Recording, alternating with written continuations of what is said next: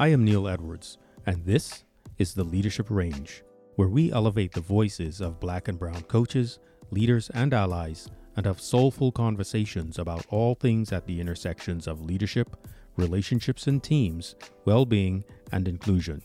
Here I offer deep insights and practical tips for work and life. Today is the final of 4 conversations I had with people after the insurrection in Washington, D.C. on January 6th.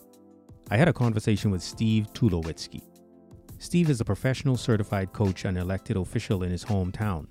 You can see how to connect with Steve in the mini bio in the show notes. The conversation is actually the second conversation I had with Steve because there was a technical issue with the original recording. So today is a bit of a gift. We spoke the morning of February 13th as the U.S. Senate was choosing whether or not to convict the former president of the United States of inciting the insurrection. It gave me an opportunity to contrast between January 6th and February 13th with Steve in our conversations. Each of these post-1/6 conversations were remarkable. You'll hear Steve talk about the real world compared to the one he was raised in as a white man and how it framed his initial reaction to the insurrection. His life journey had him veer away from the world that was meant for him and gave him eyes to see what he could not previously see. Steve touches on spiritual energy, blood money, tertulias, trading in relationships as an ally, choice, and much, much more. I'll be back at the end of the conversation with some of my own reflections, including something important I did not hear from Steve. For now, welcome to the Leadership Range.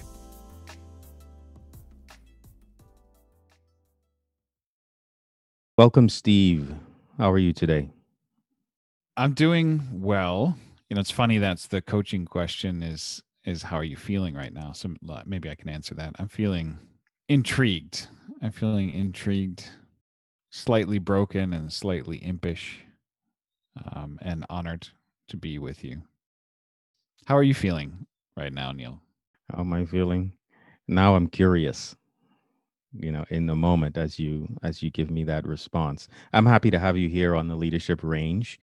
We are recording this on February 13th, and you and I had a conversation some weeks ago and had a glitch with our recording. So here we are again to re-record and have a new conversation, and I'm actually delighted about it because we can explore more range in this conversation than we were able to the first time we spoke. So Steve Tulowitzki is a coach and a leader and a man and an aspiring ally and a friend to me over the last several years. And I invited Steve to the Leadership Range to have him share his experience of the insurrection on the United States from January 6th. And we're going to talk about that today. And we're also going to talk a bit about what his experience is like now, given that it is now February 13th, and how it informs and shapes what allyship means to him, as a result of these events. So, Steve, I just gave that's just a little bit about you. I shared with listeners, but what I'd like you to do is sort of take folks on a little bit of a journey of who you are, how your leadership has formed over your life, and just speak to a few inflection points that have informed you and shaped you and given the world the man that you are today. Thank you for that invitation. How we've given the world the man that I am today, makes me think of where it all starts. You come from a union of your parents. And I think in the United States, at least where I grew up as a white kid in the Midwest, Northwest Indiana, kind of raised to become your father. And so that's where my head goes when you ask that question.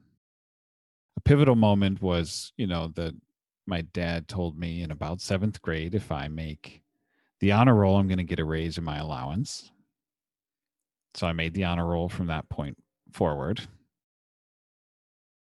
And that was beginning of a process of becoming him. And my dad had studied engineering, had a master's in metallurgical engineering. And so when it came time to go through high school and college, I found out I had a talent for math and science. And so I decided to sign up for mechanical engineering myself. But that was a little bit of a betrayal, it turns out, because it wasn't metallurgical engineering. It wasn't the school that he went to. And when you talk about a few turning points, the first one that came to mind was actually when a few of my friends from high school invited me to go to South Bend, Indiana to a Notre Dame football game. And I must have been in high school myself. So I asked for permission, and my dad said, "Well, I wouldn't do it if I were you, but I'm not going to stop you." And we went to the game, and good, clean fun. We had a great time. And I thought that was great. I did something on my own, even though it's not what my dad would do. And I trusted myself. He trusted me. And so that was like a little bit of a break, a little opening. And I said, I went to Purdue, as I said, to study engineering. And at some point, I found out that I loved speaking Spanish, but I couldn't actually do it. So a friend of mine told me that he knew another white guy who went to Sevilla, Spain, and came back speaking fluent Spanish. And I decided I want to do that. Mention it to my parents and my dad. He says, "Well, I certainly wouldn't do that." So this was the second time, I could really decide, well, last time went pretty well, even though it's just a football game, 60 minutes away. So I decided to go to study in Madrid in 1998. And that was the ultimate watershed moment, quantum shift in my life. For the first time, I was reliant on myself and had to figure out who I was in order to make my way through this country and this world and come back safe and spend the limited money that I had and to achieve the goal of learning to speak Spanish. And it forever changed me. That was junior year of college. I really struggled to have the sort of spiritual energy now as a coach, I would call it, to continue to deliver excellent results in my final year of mechanical engineering because my heart wasn't in it. My heart was in Europe because I didn't figure out fully who I was. So I had this idea that's the place where I could do it. And that's what led me to go into consulting because this would be a career where I could consult and inform CEOs of what they ought to do at the ripe age of my early 20s and travel all over the world. This was the story that was sold. And to a certain extent, for me, anyways, turned out to be true. And I just knew I had to live in Europe before it was done. I had to live and work in Europe. So after 7 years of chasing that dream, I managed to get the opportunity to transfer offices from Chicago to Amsterdam after I'd met Celine, my wife, who's a Dutch woman. So I guess that's kind of what brought me here. I was supposed to be raised to become a carbon copy of my father.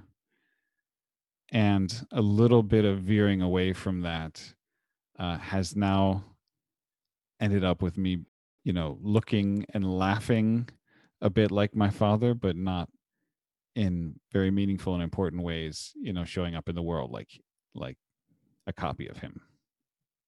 Mm.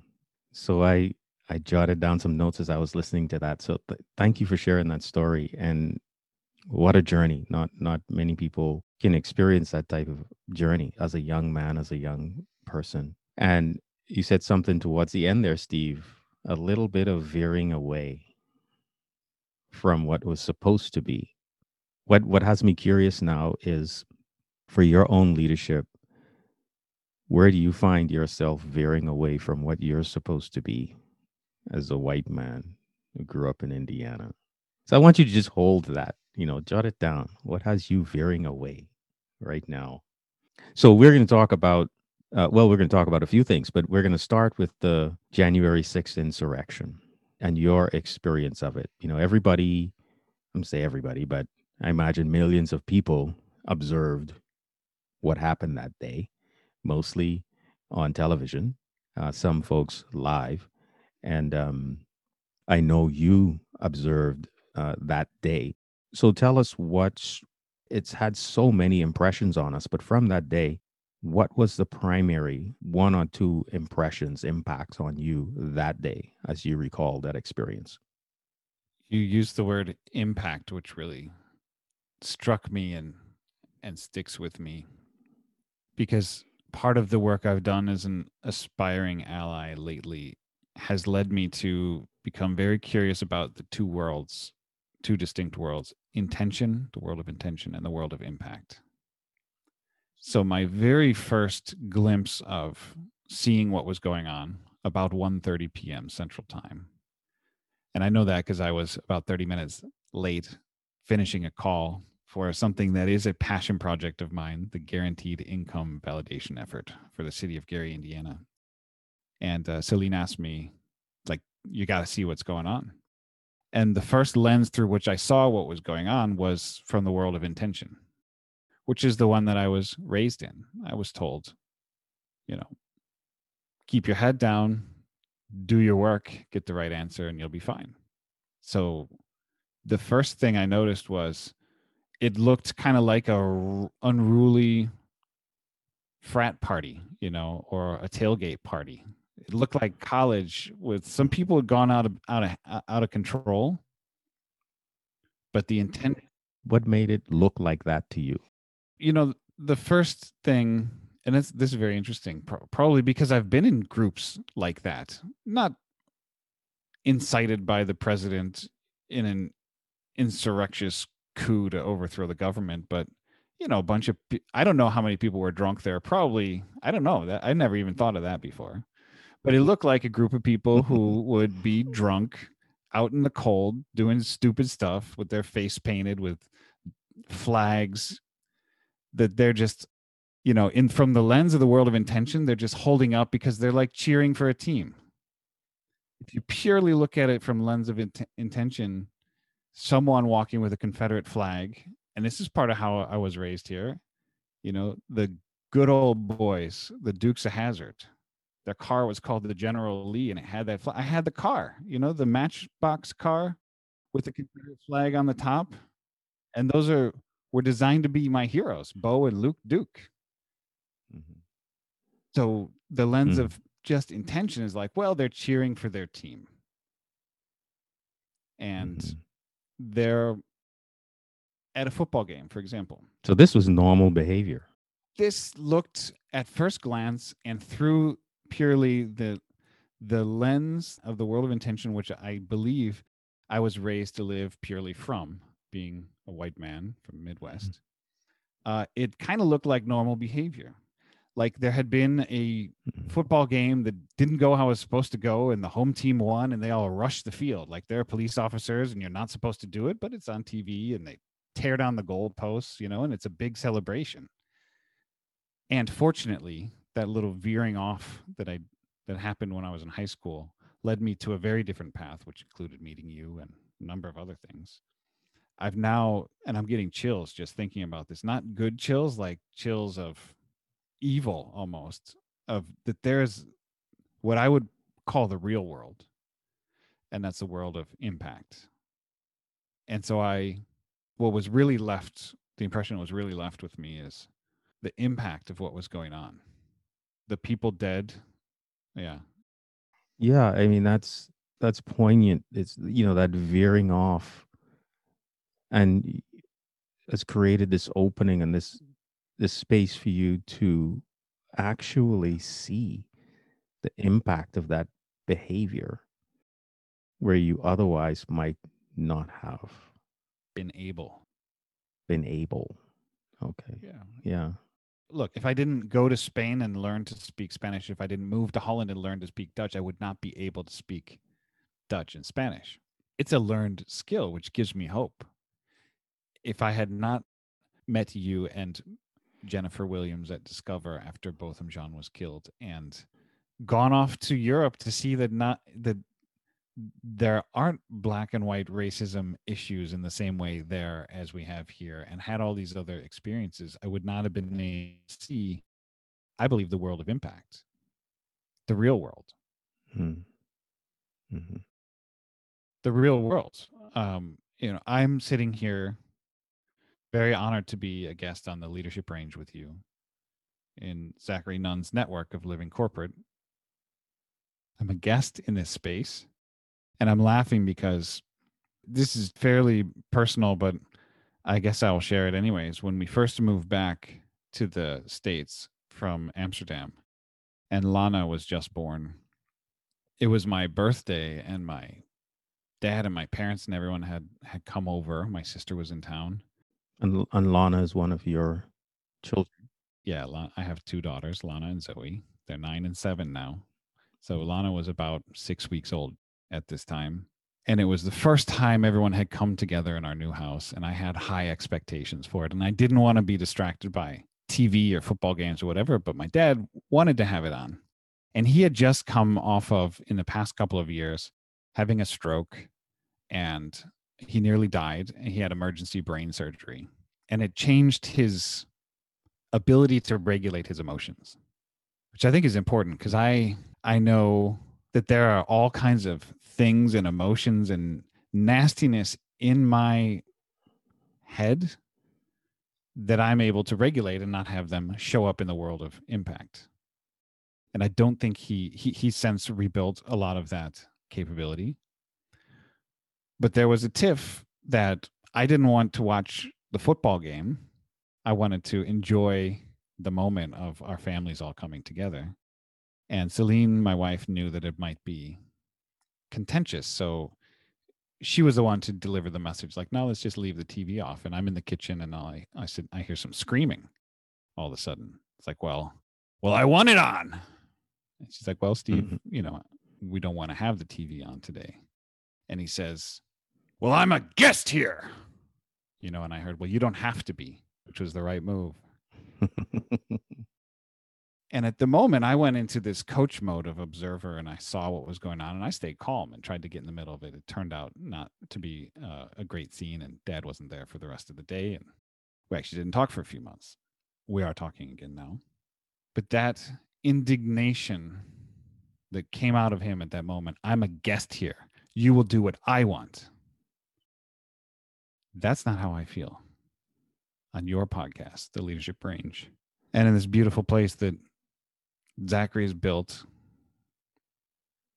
to help navigate the world of impact, that those in power who more often, I would say, live in the world of intention have made very treacherous for people of color. And so I'm a guest here, and I'm very aware of and trying to pay attention to the impact that I have of bringing a white guy's voice into here to take up some space. And that's different. That's pretty new for me, even. I think that's part of the solution of what allies need to do first for ourselves, or aspiring allies, is look around at the impact that we make when we enter into a space. Yes, you're invited here, and you're a welcome guest.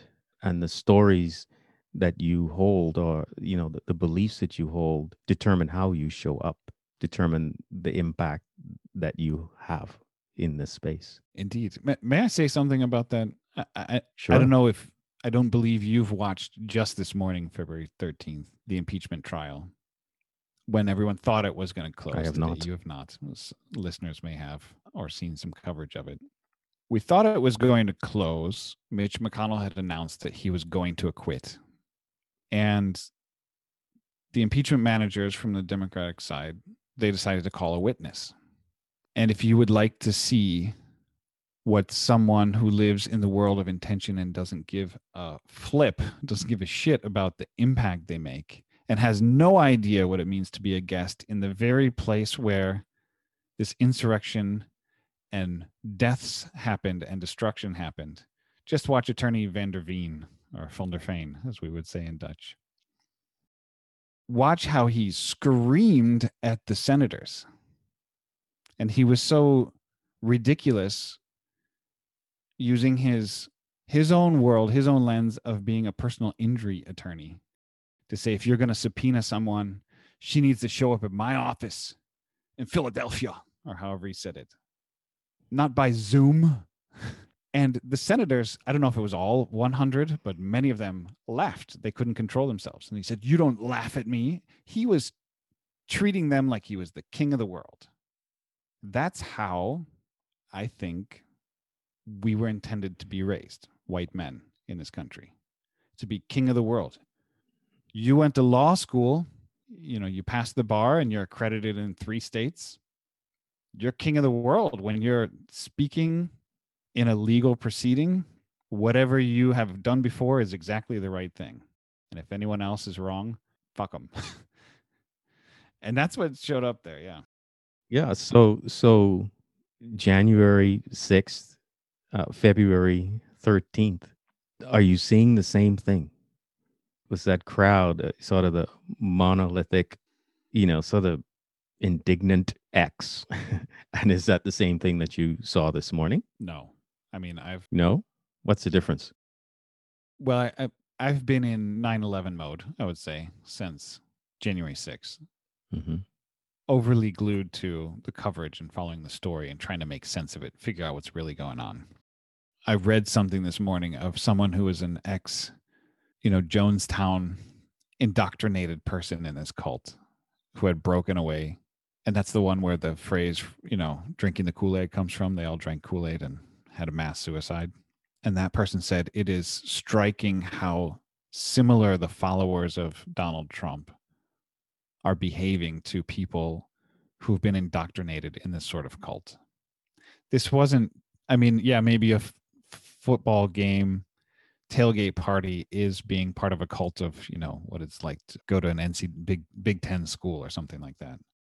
But this is a cult with very bad intentions, led by a person with very bad intentions that is completely about himself and taking power wherever and however he can get it without seeming to care at all about the world of impact that he's left behind. And he's left destruction behind. I don't know if that answered the question. Ask it again if it didn't.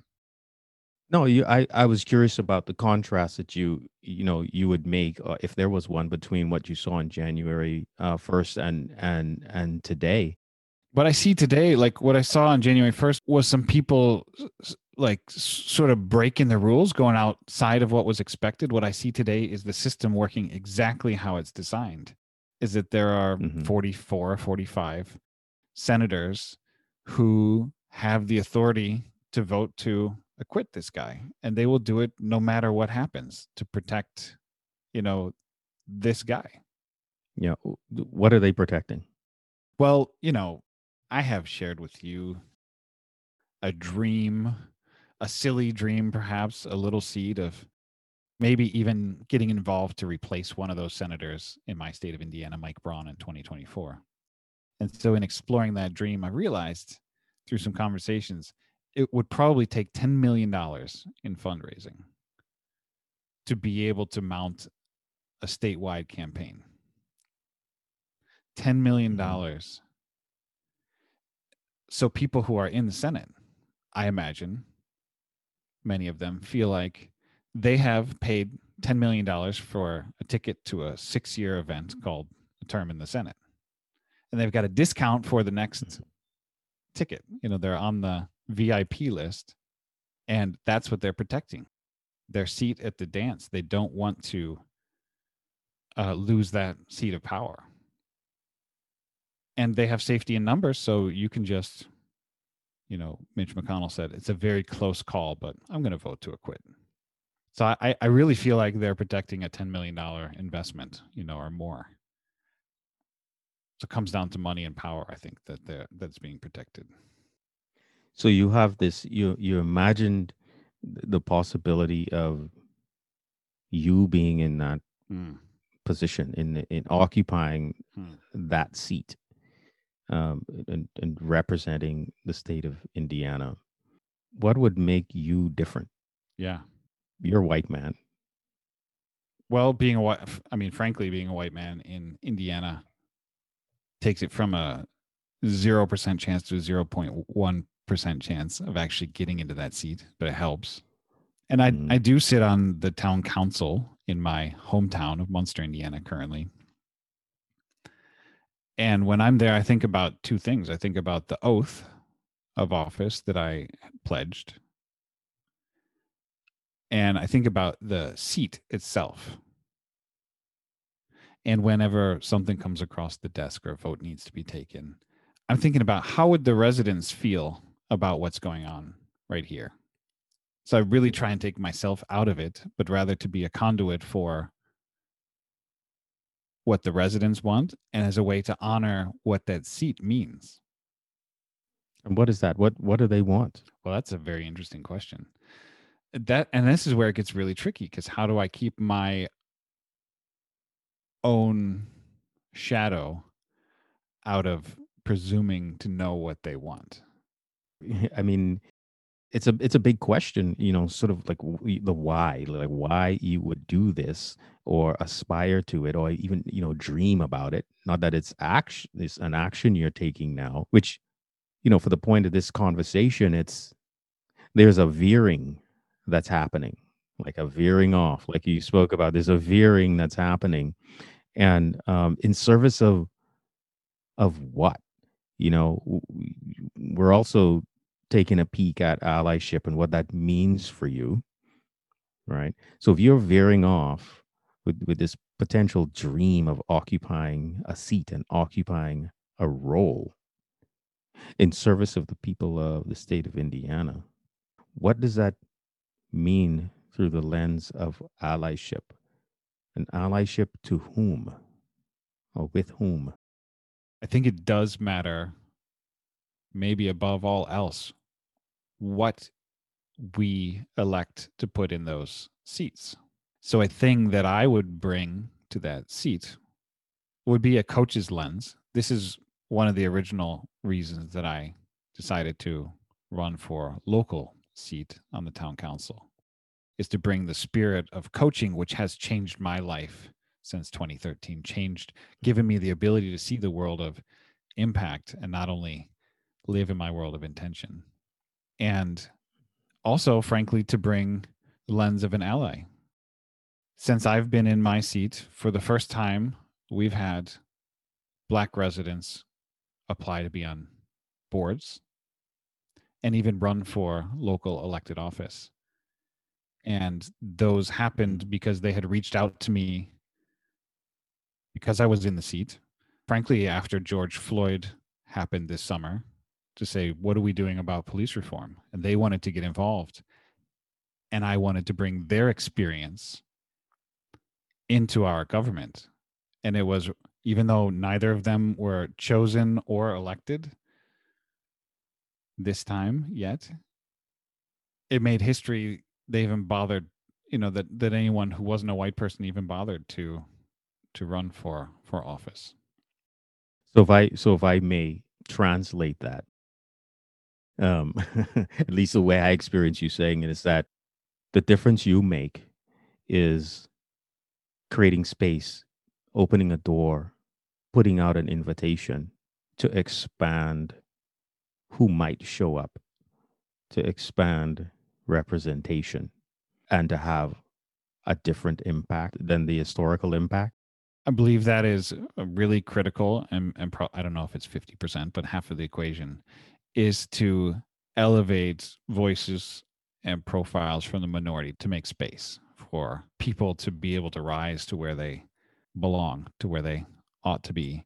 The other half, which I believe is my responsibility, would be my responsibility as an aspiring ally, is to role model what it looks like to veer off, to make it safe for other white folks in power to veer off from the mainstream, which is a system of sort of undeniable, white supremacy is an accurate term.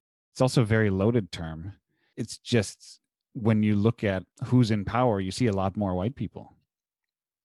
And that is this overwhelming, and they were elected by the country. So people must think that the white folks were better qualified or better suited for the position.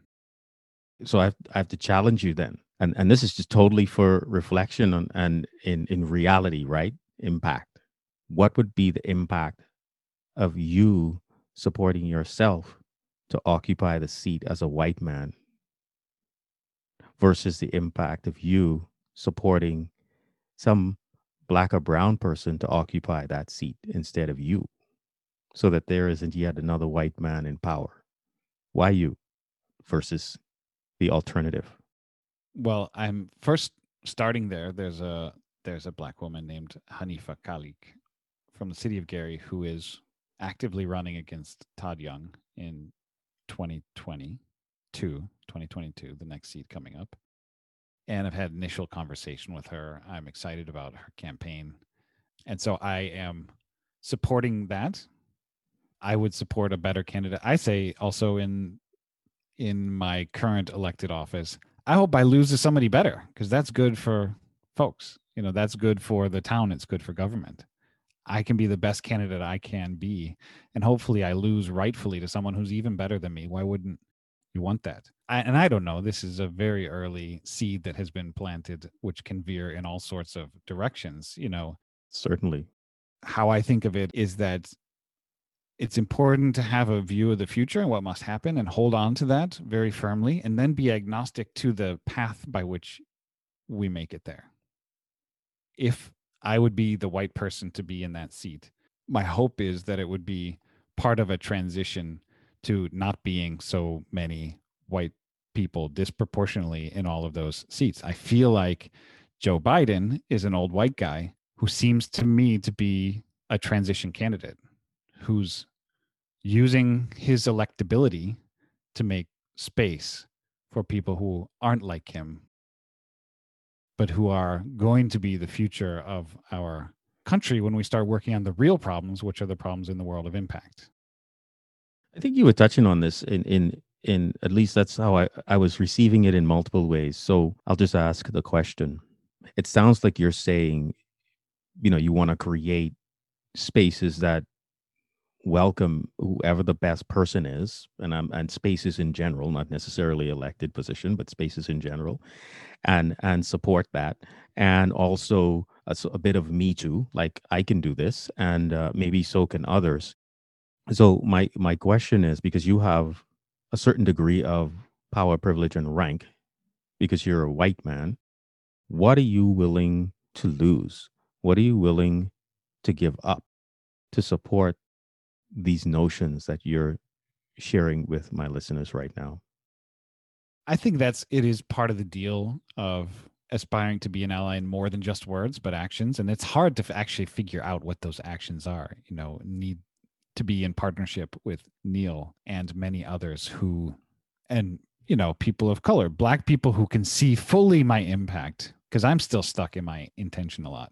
And taking those steps towards allyship and taking actions that alienate one or alienate me from the mainstream, make relationships with former, friends or old friends and family strained, or trading those in. I have a friend that I met, and we've been having, before it was 12 degrees outside, we were having outdoor COVID safe breakfasts on Friday morning. And he's a black man with kids he's got two kids in our school in the same grade as Lana. And we were having this conversation, and he's like, Steve, I can't understand why you're talking the way that you're talking. Like, are you afraid of losing this privilege that you have? And I guess that's part of the deal. I don't want, I would use this term of blood money. So if I might, I'll share a little story. When I was in Amsterdam, I worked as a strategy consultant. I worked really hard as a strategy consultant. And it wasn't really who I was, but I was chasing that idea of who I was supposed to be. And for a number of reasons, was able to save up a pretty good chunk of euros. And then we decided to move. Then I had a burnout, right? Because I was running so far away from who I was. I had a burnout. I didn't know who I was anymore. And I couldn't function. My body shut down. My brain shut down. My emotions shut down. I was spiritually devoid of, any sense of energy. And through working with a coach and therapy and a doctor and reading books and time with friends, we decided, Celine and I did, to pick up and move back home for me, away from her home and to mine in Munster. And we just did it like selling the house was the one time maybe in the history of the housing market in Amsterdam where you could buy a house, hold on to it for a few years, and sell it for like 30% less. And now that house is worth double what we sold it for. This is what, 7, 8 years ago. And so I had, through this sort of hard work, but also it's kind of ridiculous. I say the moons aligned. I just decided, oh, I want to go to Amsterdam. And guess what? I got hired back to Accenture. I got transferred immediately. I could cry about my salary being lowered, but then I got promoted. And then I took an interview at a strategy firm and then I got it. And then I got a big raise in the BMW and all this. Like all this stuff did just come to me. Sure, I worked hard for it, but it was a pretty easy path to walk. And I'm not sure that people who are not a white man like me with my credentials would have had such an easy path to walk. But I had amassed this amount of money.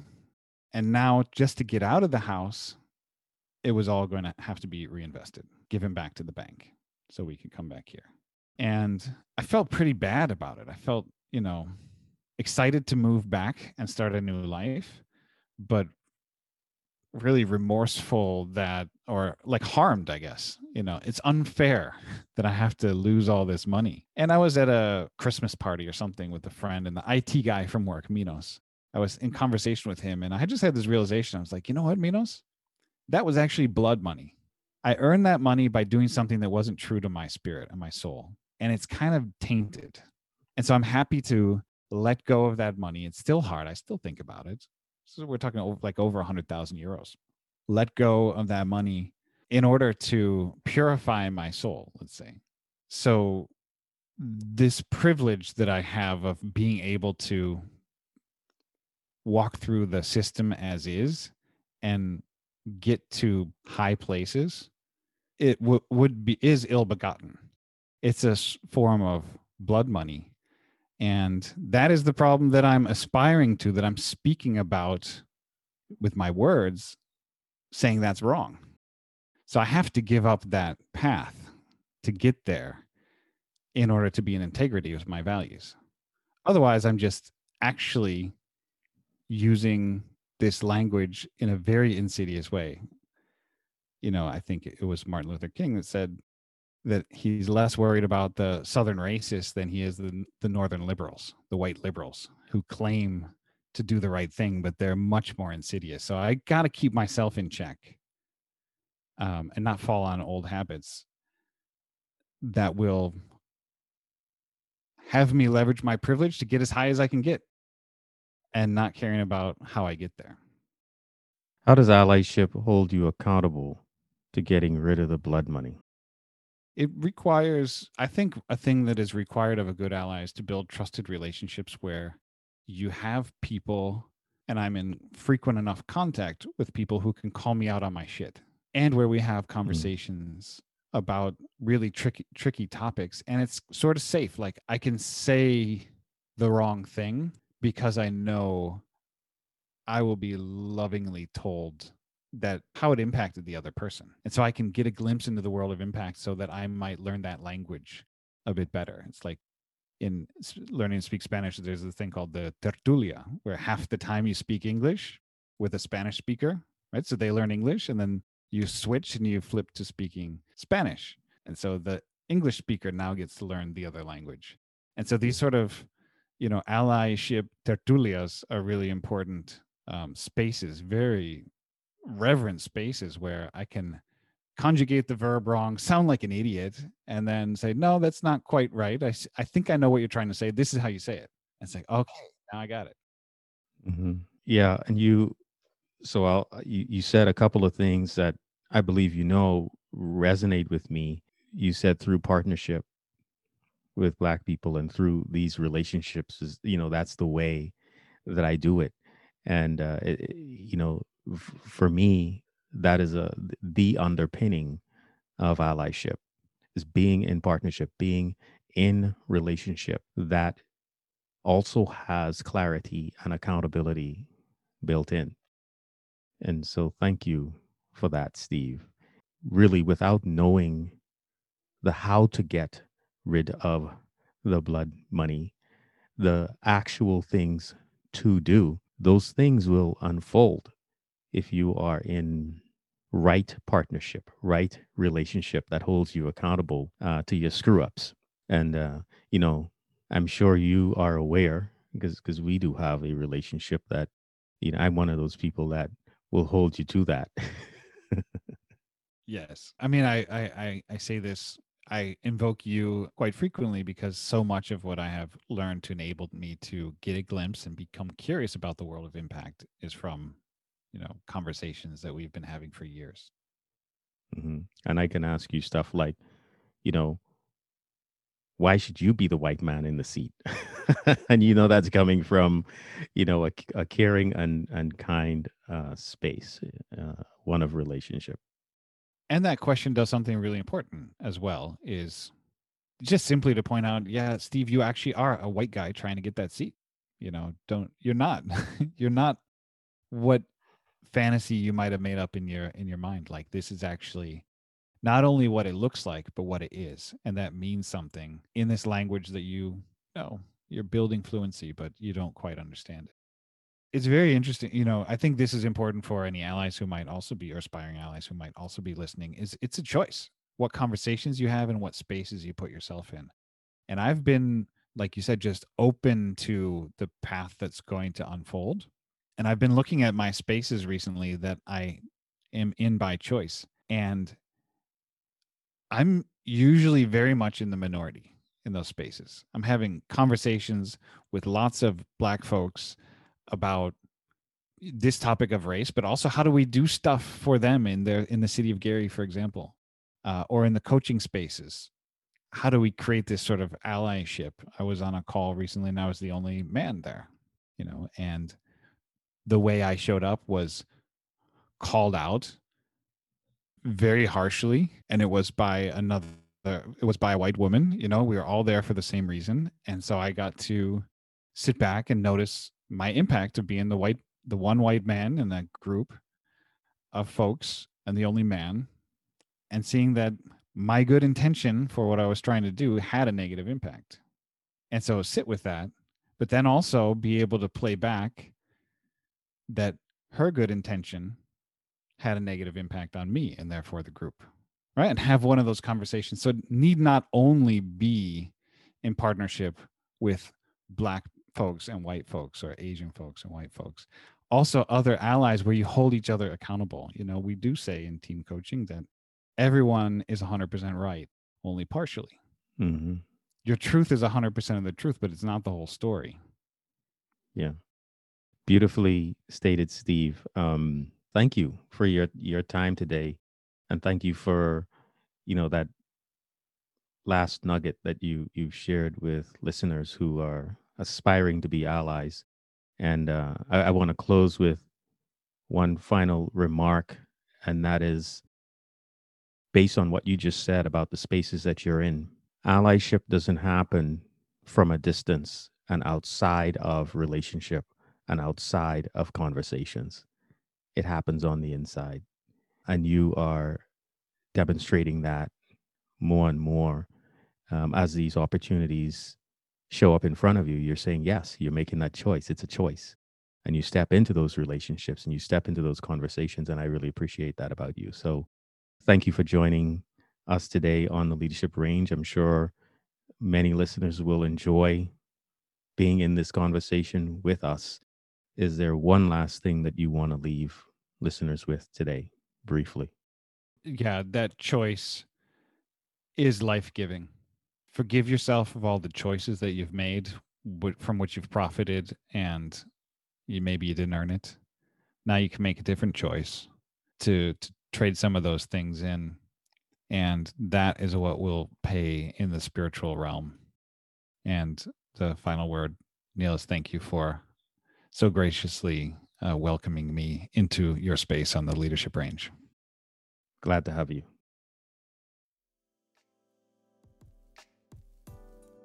That was provocative, and I can sit here and add my reflections for another 15 or 20 minutes, but I am going to leave that to you and rather just summarize the tips and wisdom in a few points that Steve dropped today.